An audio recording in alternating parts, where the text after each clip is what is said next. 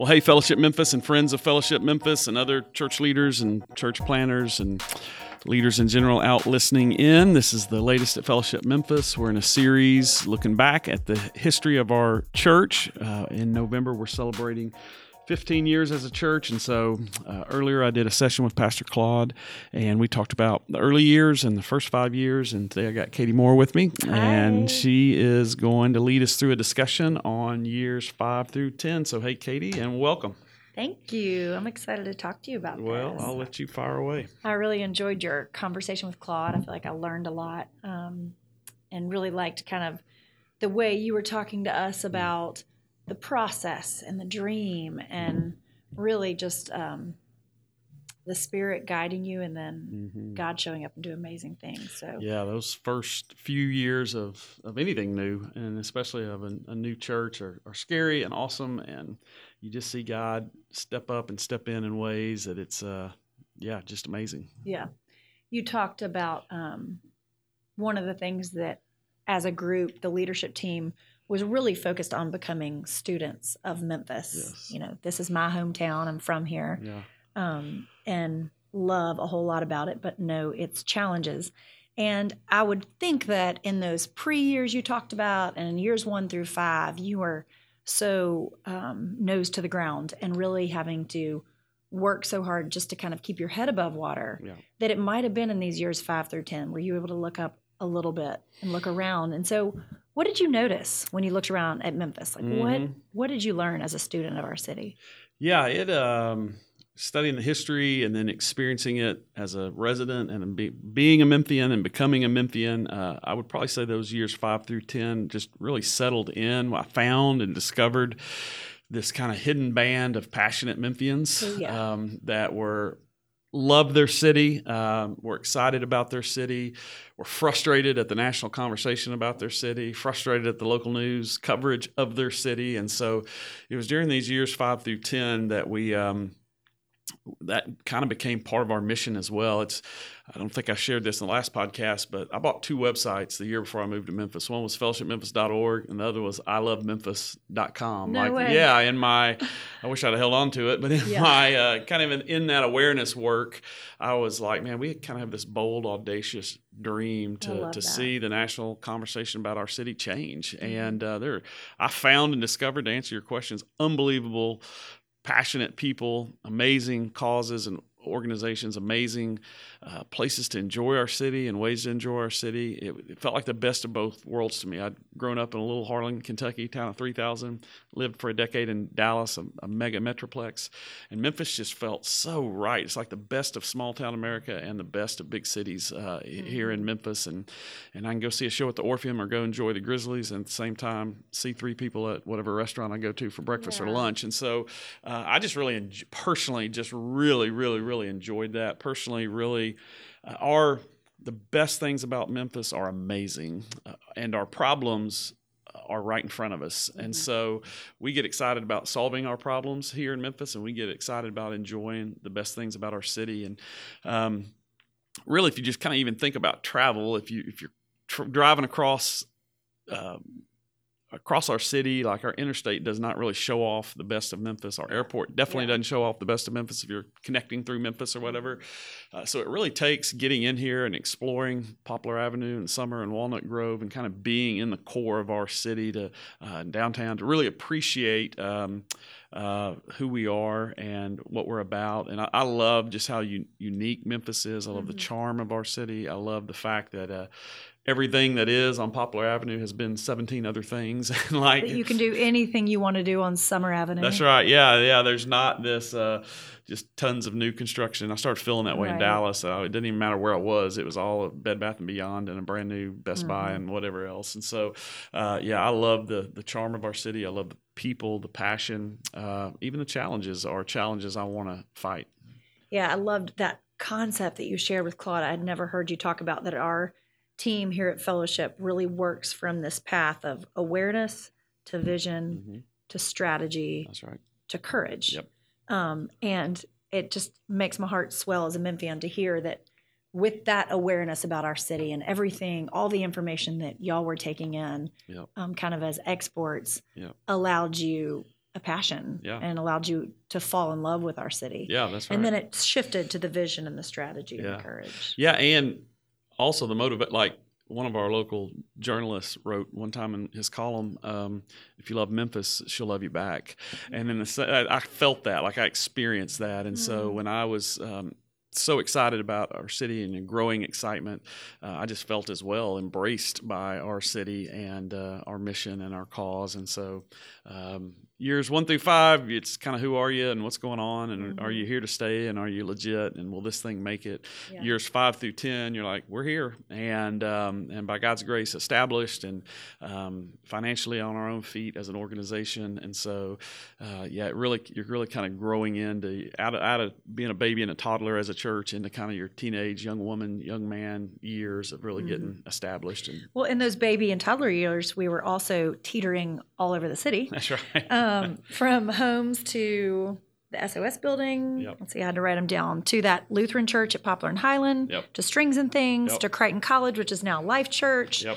But at Crichton, you kind of sat still from years 6 through 10, correct? Yeah, it was the first time we had kind of been in a legit auditorium with a legit parking lot. Still not owning classrooms. A building. Yeah, still not owning a building, in a highly visible place that we were able to stay for a couple of years. And so we really got traction. So we grew really fast. It took us 4 or 5 years to get to a couple hundred people, but then we quickly jumped up 600, 800, 1,000 during those years 5 through 10. Yeah, and then year 7, which is in this window, we kind of had this crazy idea. There's kind of a famous napkin around here where we sat up here at Chili's, which was high rolling for us at the time. And the multi-site church thing wasn't really a thing, but we really felt like if we could, that Memphis had these unique neighborhoods. I've heard before that a great city is really a federation of great neighborhoods. And that's true of Memphis. Has very distinct neighborhoods, whether it's together. Cooper Young or Orange Mound or Binghamton. And so we thought, man, and we felt like if people could experience all the benefits of a bigger church, the leadership, the budget, the preaching, while experiencing the community and the mission, the local mission of their neighborhood, their part of town, it's kind of the best of both worlds. And so we just kind of drew on. Memphis divides our city north and south, and we thought, man, if we could hug the Poplar corridor and be downtown and East Memphis and Germantown and Collierville, and then Lord willing, maybe north or south in the years to come, that we would love to see the Lord do that. And so we started with downtown, and coming on their 10-year anniversary now. That's crazy. Yeah, year 5 or 6, had 2 great leaders, John Carroll and Ricky Jenkins, and downtown Memphis was becoming a new thing. Like in those first 5 years we were here, we had heard 20,000 people moved downtown during that time. The most recent at that time, public school, downtown elementary school was being built, and a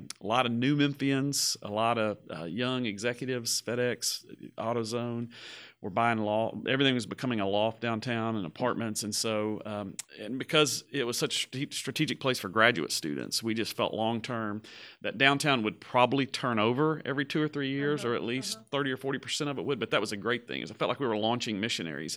Nice. And that's a neat part of our story is we've had dental school students and optometry school students and medical school students and all other kind of law students that have been shipped all over the Mid-South with our DNA that, man, check in with us, and they set up shop in Cookville or Clarksville or back home near Little Rock.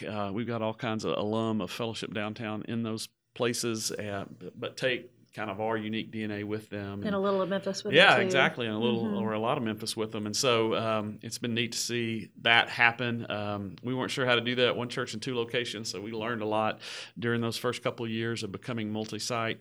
And then, probably at the tail end of that, we launched Germantown, and then just in the last couple of years, Collierville. So cool. Yeah. We need to frame that napkin. I know. You really do know where it is, famous though, napkin. right? I've kept it. It's here somewhere. Okay, that needs to happen sooner rather than later.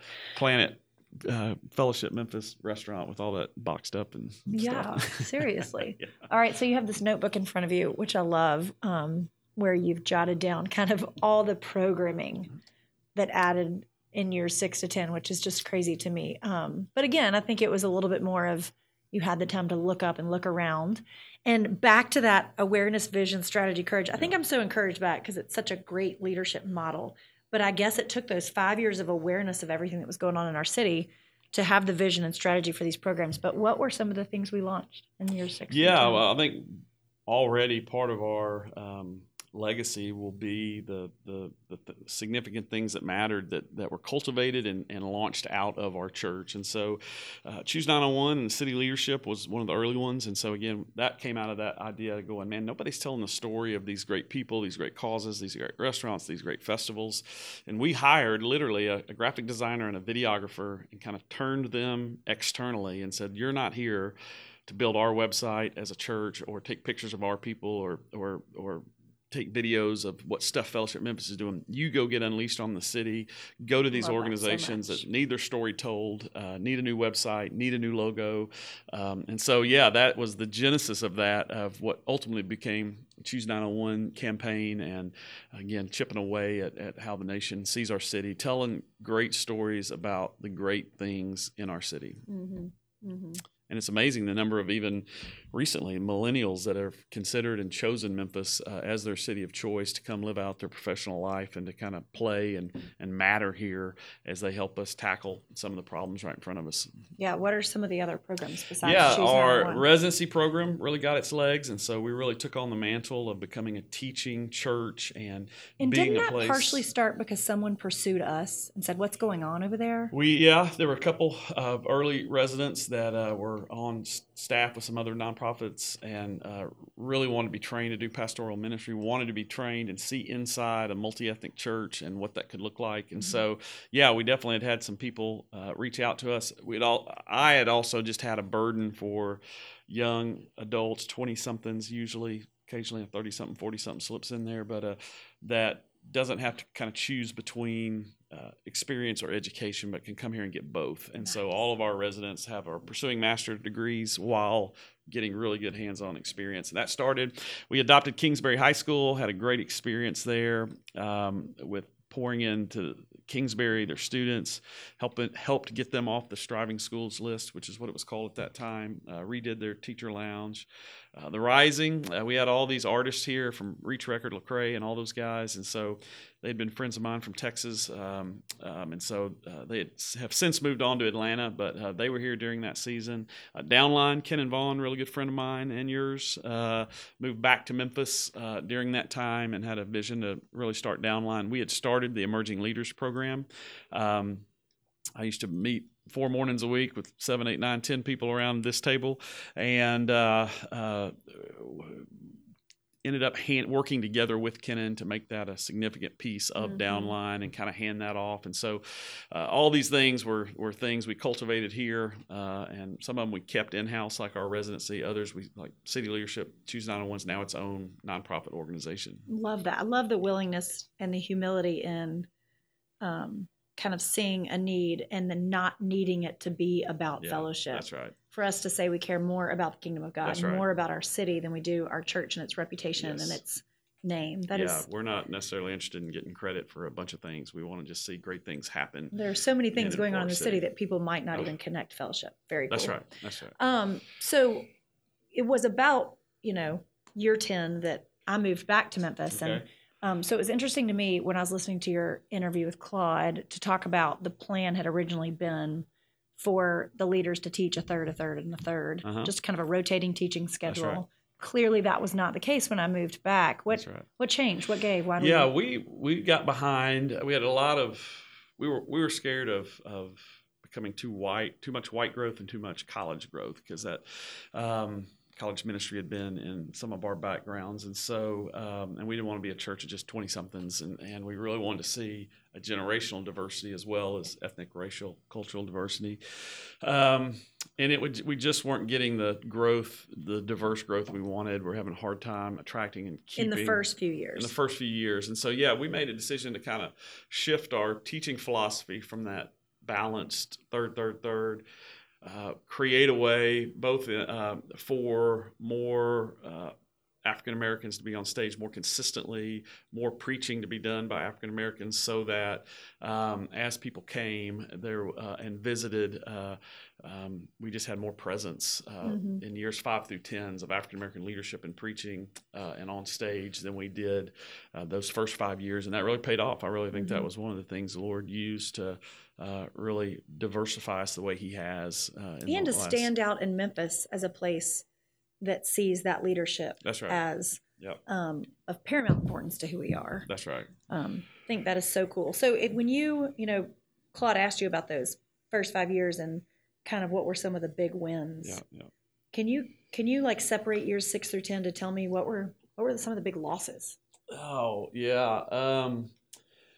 There's definitely, there's some natural momentum to planning a church. Right. Some adrenaline drop. Yeah. So your first 5 years, man, it's everything. Every day's a war. It's up and to the right. We're not sure if we're going to be here in 3 months. And there's a lot of momentum that comes with that. Year 6 through 10, you start settling out. Other churches get planted. You're not the new hot young church. Like there can be some, there's some reality to that. And so how do you, you're casting vision a lot those first 5 years. Now you're having to execute, and it's hard. It's easier to talk about vision than it is to actually craft a strategy and execute that strategy and it be effective. And so I think we went through some of those growing pains of kind of figure out who we were as an organization. How do you build something that's sustainable? How do you we were terrible at ministering to families. We were horrific at student ministry. Part of the reason was, none of us had teenagers, and so I remember we had a ton of babies, right? Yeah, we had a ton of young kids, but and so we had to catch up quickly. We should have prioritized that sooner to really be effective with students. And so we were learning those things, learning to figure out team. We had a lot of strong leaders, and how do we work together? And so there's definitely were some bumps and bruises on exactly who's responsible for what, how are we going to make this decision if we disagree, establishing a board. And so that happened years 5 through 10 where we were functioning as an elder board. So yeah, all of those are memories I have from that. How do you do multi-site? What does that look like? Is that going to work? All that happened during those back to years. That awareness. Yeah. I'm going to memorize it. Awareness, vision, strategy, courage thing.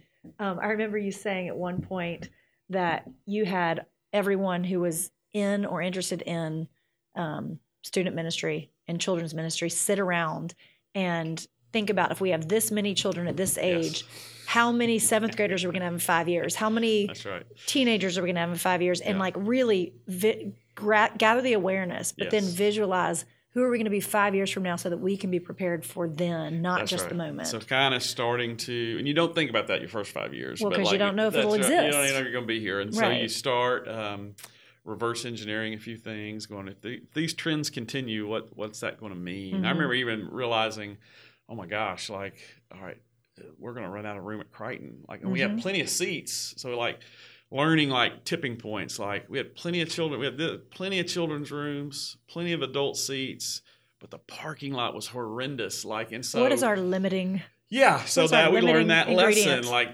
People are like, what are we talking about? We're going to 2 services. I see 300 empty seats. It's that's not the tipping point. It's part. So learning those little leadership lessons. And how you start thinking about that. So yeah, just to your point, just a little bit. So your losses were more just the onslaught of minutia that you had to deal with and that kept you up at night. Yeah, and we didn't know what we didn't know. And you're establishing as a church, and people are starting to ask, what are we going to do about this? And what are we going to do about that? And learning lessons. We've got all these unbelievable social entrepreneurs and people who love our city, and executive directors and CEOs of nonprofits. And I remember just, hey, get up here, tell us about your fundraiser. And then 7 other people are like, hey, we want to talk about on Fellowship stage. I was oh my gosh, I didn't unintended consequences. Oh my gosh, I haven't thought through this. If we stop in every service to announce what's happening to one of the leaders or staff in our church, that's all we'll do, you know, and how do you not do that? I remember a particular pass the mic day that didn't go so well. That's part of our history. Yeah, we'll save that for another podcast. But it's the last time we've done that accident. That's hilarious. I was there. Those people, those amazing people who are doing amazing things Yes. in the city. I know it hurt sometimes too when they had been around for 5, 10 years and then had to move. Yeah, so jobs get transferred, people take better opportunities. People, And that's a hard loss on a young It church. is. I think that's true for any pastor and any church. It's just, man, when you've got just good, godly, mature, great people, it's a loss for our city if they, I'm thinking about a couple families in particular that moved overseas, another, like, great adventures they went on, but yeah, it's just the reality of that's a loss, and there's loss and kind of grieving that and recognizing. Even our own like staff team, like I've never entered a ministry year with the exact same team I started with the year before. Like there's just transitions a part of life for staff and for families in our church, and which I partially blame you for because of your posture of willingness and open-handedness. Yes. But I also love, like I just think you can't listen to this podcast and not hear the way that your and our heart and our church, I'm not going to put it all on you, but that your hearts and your love for this church and your love for Memphis intertwine so much together. It's just like a really hard thing to separate. You mentioned that. Well, let me just say too, because I use that as a teaching point for other church planters. We get the privilege of sharing our story a lot with young church planters, and I remember saying this. Like I remember telling Beth this. Like, we're going to love a city. That's what we're going to go do, and we're hoping a church pops out of that love for a city, but that's a different posture than we're going to go plant a church. But that posture has remained so authentic. I mean, I think you can say that, and everyone can take that note down. And that's right. But to be at year 15, and for me to feel confidently that my church staff has stuck with that posture, that's right. is profound, and I would think rare. Yeah. I mean, I'm not in the church so world, I mean, it's consistent. It's authentic to who we are. We're an equipping church that wants to send and release people to go do things that matter. And so somebody said it a long time ago, you don't measure a church's success by its seating capacity, but by its sending capacity. And that just resonated with me 20 years ago. That's what I want to do. I see a lot of sending. I see a lot of gospel goodbyes when I read my New Testament, not just for bad reasons, that is so but cool. to go do bigger, better things. Yeah. Okay, you mentioned that there was the difficulty that we hit with children's ministry, but also with meeting families where they are. Talk to me about where we've gone with that. Yeah, we're still, might not be in year 6 through 10, but I think it's amazing. We're still learning. Yeah, we've even been through a recent season in it right now where I've been super proud of what our current student ministry team has done.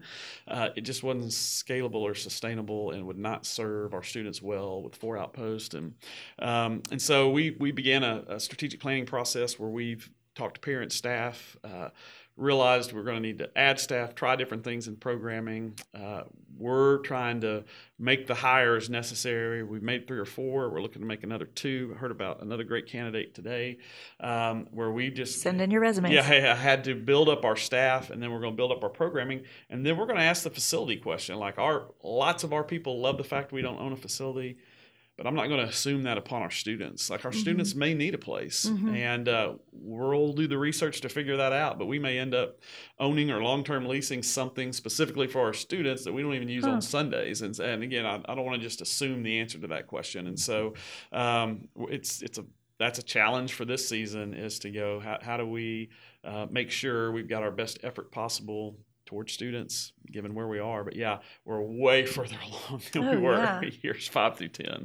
And then I know Family Connect launched later. Yeah. But didn't its beginnings start so Mark with and Mo and Tana? Tana? Mo and Tana came across a lady named Dr. Purvis, who was then at Texas Christian University, and her work, I think she's since passed away, but her work on trauma-informed care and basically how to learn and love well people in general, but specifically those with trauma in their background and very hard backgrounds. And so we've had such a collection of adoptive parents and families that have some trauma in their background. And so their heart for that is it's just grown and grown and grown into an organization. And we blessed the launching of that. And it's got its own board and it's its own deal.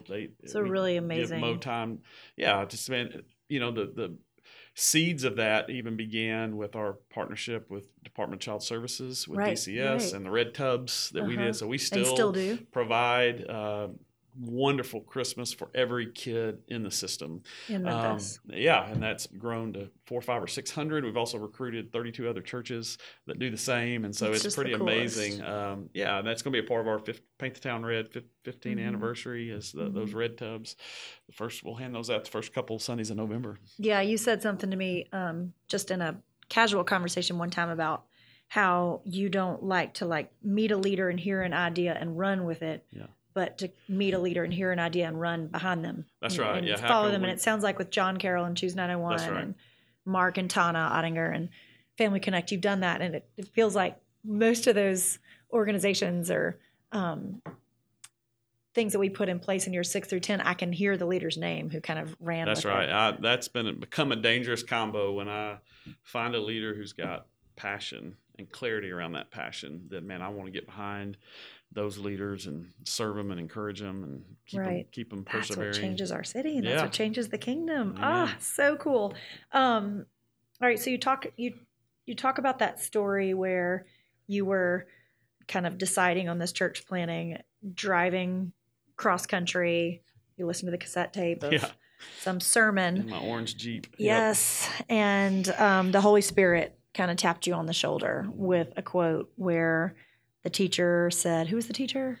It was a guy named Rick Warren, who was in Southern California at the time. He wrote Purpose Driven Life, which sold a gazillion copies. But he was teaching at a leadership deal. And so he said, where God guides, God provides. Yeah. Clearly, it could kind of feel like that's what our whole conversation has been about, is the guidance and following something that wasn't in your control. But that's right. Where do you sense right now that the bridge is going out in front of you and you're having to take the next step, not knowing if you're going to sink or swim? And where are you really having to trust right now? Gosh, I would have thought, and church planners aren't going to want to hear this, and neither are entrepreneurs, by year 8, 10, 12, 15, that things felt, I guess I would imagine things felt a given.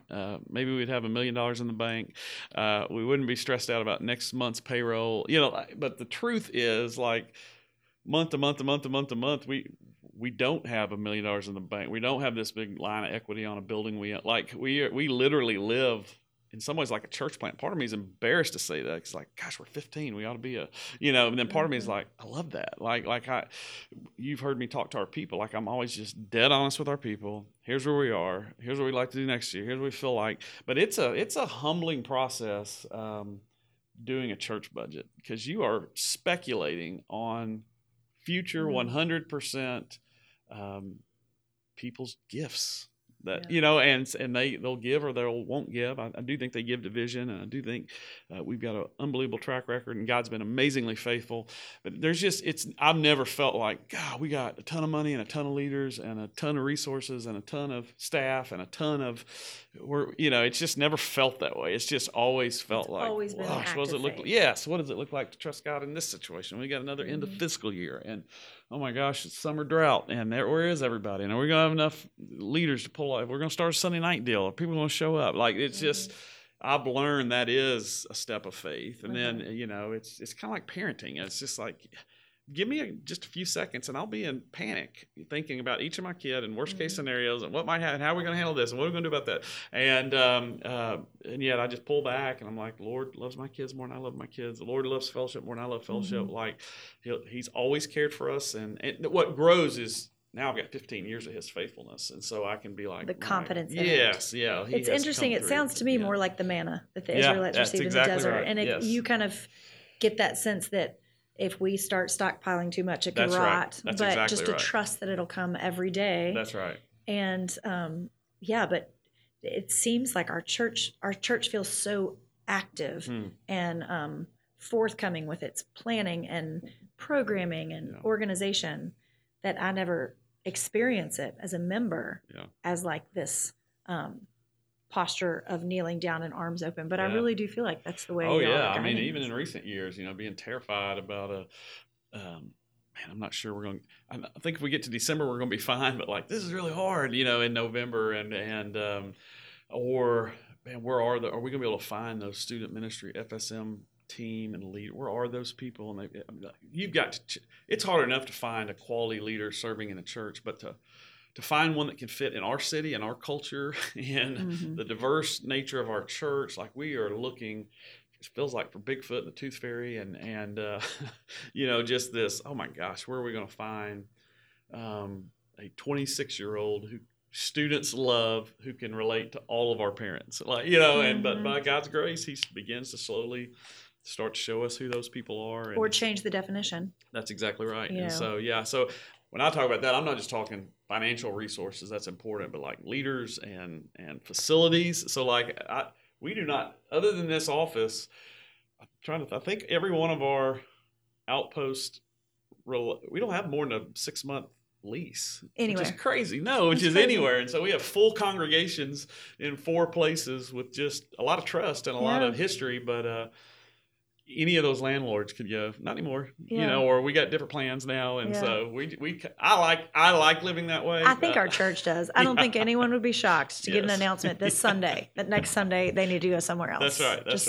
It's which kind of like, that's what keeps us alive. Right. So that we're it keeps that adrenaline drip on all you guys who love to so the have way the we adrenaline started saying that is we're replanting our church every year. Yes. So, I love that. With these leaders and this giving and these facilities, how can we best reach Memphis? So we do that every summer. We go through the exercise summer.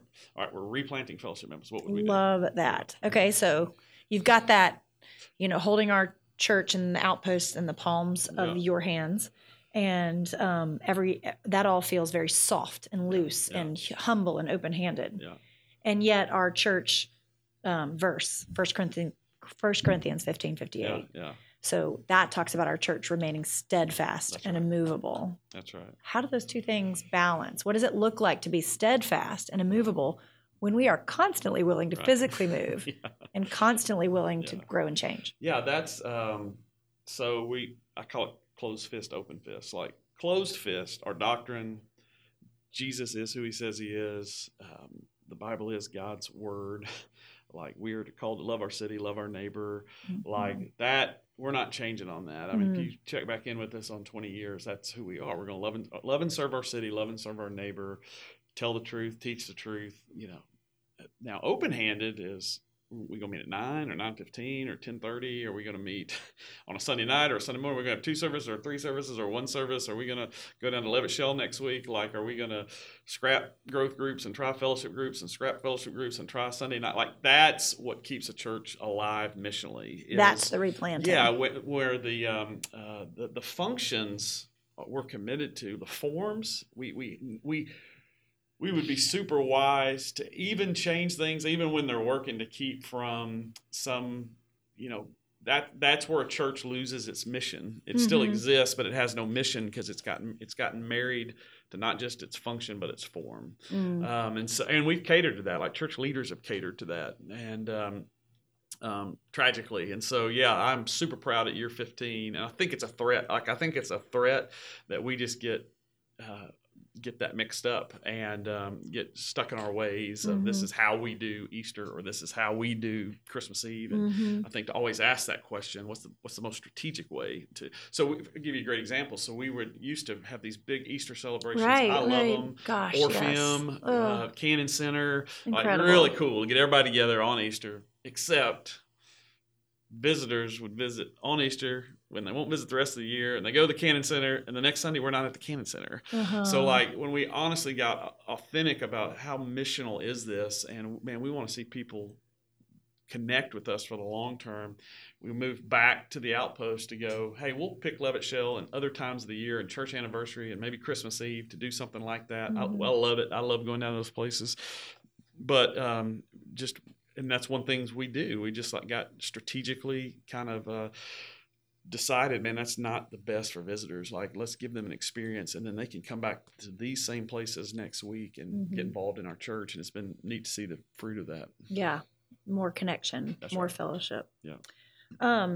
Okay, so we are getting near year 15. Yes. And I think it's cool the way we kind of have these massive celebrations every 5 years. That's right. Helps our budget that it's not every year, but it also helps the excitement that there's a lot of build up to it. So tell me about years 5 and 10.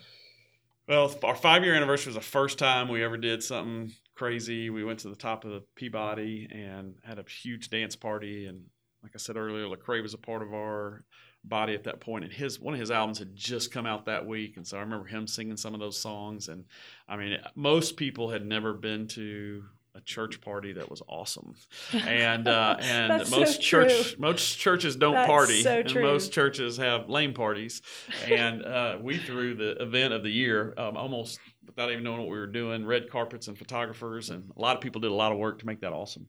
And so we thought, man, we immediately were like, we can't afford to do that energy-wise or financially to do this every year, but we'll do something special at the 10-year and then the 15, Lord willing, and 20.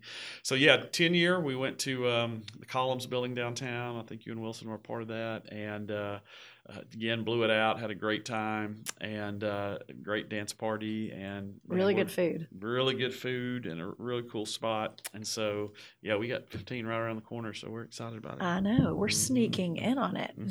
Yeah, we're almost to 1 month out. Yeah, where we are going to spread all over the city. Yes, service projects throughout the week. Yep. Where all 4 outposts have opportunities to serve in different areas, particularly around where their location is.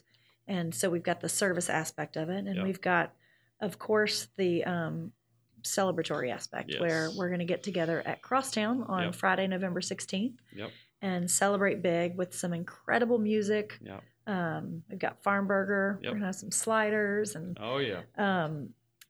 probably going to turn into a dance party as well. We're planning on it. Yep. And then the Sunday night of the same weekend, which is the 18th, right? Sunday morning. Yeah. Sunday morning of the 18th. That's we right. will be at Levitt Shell for another celebration. Lord willing, weather permitting, we will be at Levitt Shell. And it feels like every day you've done a great job spearheading our efforts, and we're going to paint the town red. And it's been so neat. You really just kind of feel like the Lord's behind it ever since the first time you and I talked about it. Mm-hmm. It's felt that way, but then it feels like every day there's someone's pitching in an idea or adding an element. Today it was Lauren Karras sharing some ideas about art. Awesome. Blew my mind. Exciting. Yeah, and getting our kids involved with some art. And that's what's been fun, is that like every day there's a new element to either Levitt Shell or the Crosstown Arts, or even earlier that week we're doing Rail Garden, and that Monday night of that week, getting our kids really involved. And so even the way you summarize, like, let's celebrate, let's play, let's serve, like that just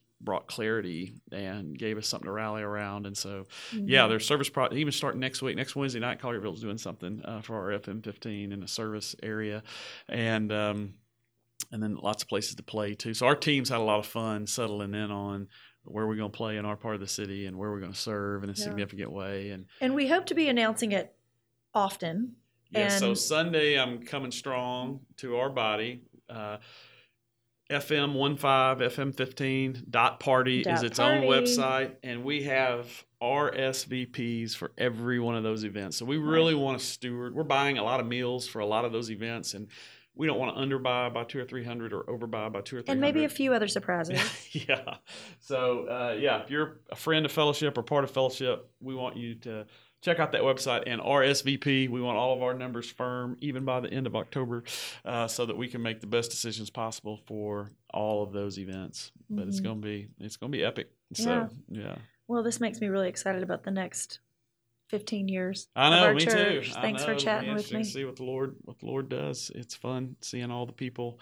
What's cool is brand new people, who came to church last Sunday, who the Lord's going to use them to write new chapters in our story, and that's fun seeing just Him continually draw and bring us new Memphians and new members of our and provide and really take us in new directions that because of their passions and their burdens and their story and so. Well, and yours. Thank you very much. Thanks, Katie. We'll be back next time to talk about years 10 through 15. Have a great week. We'll see you soon. Bye-bye.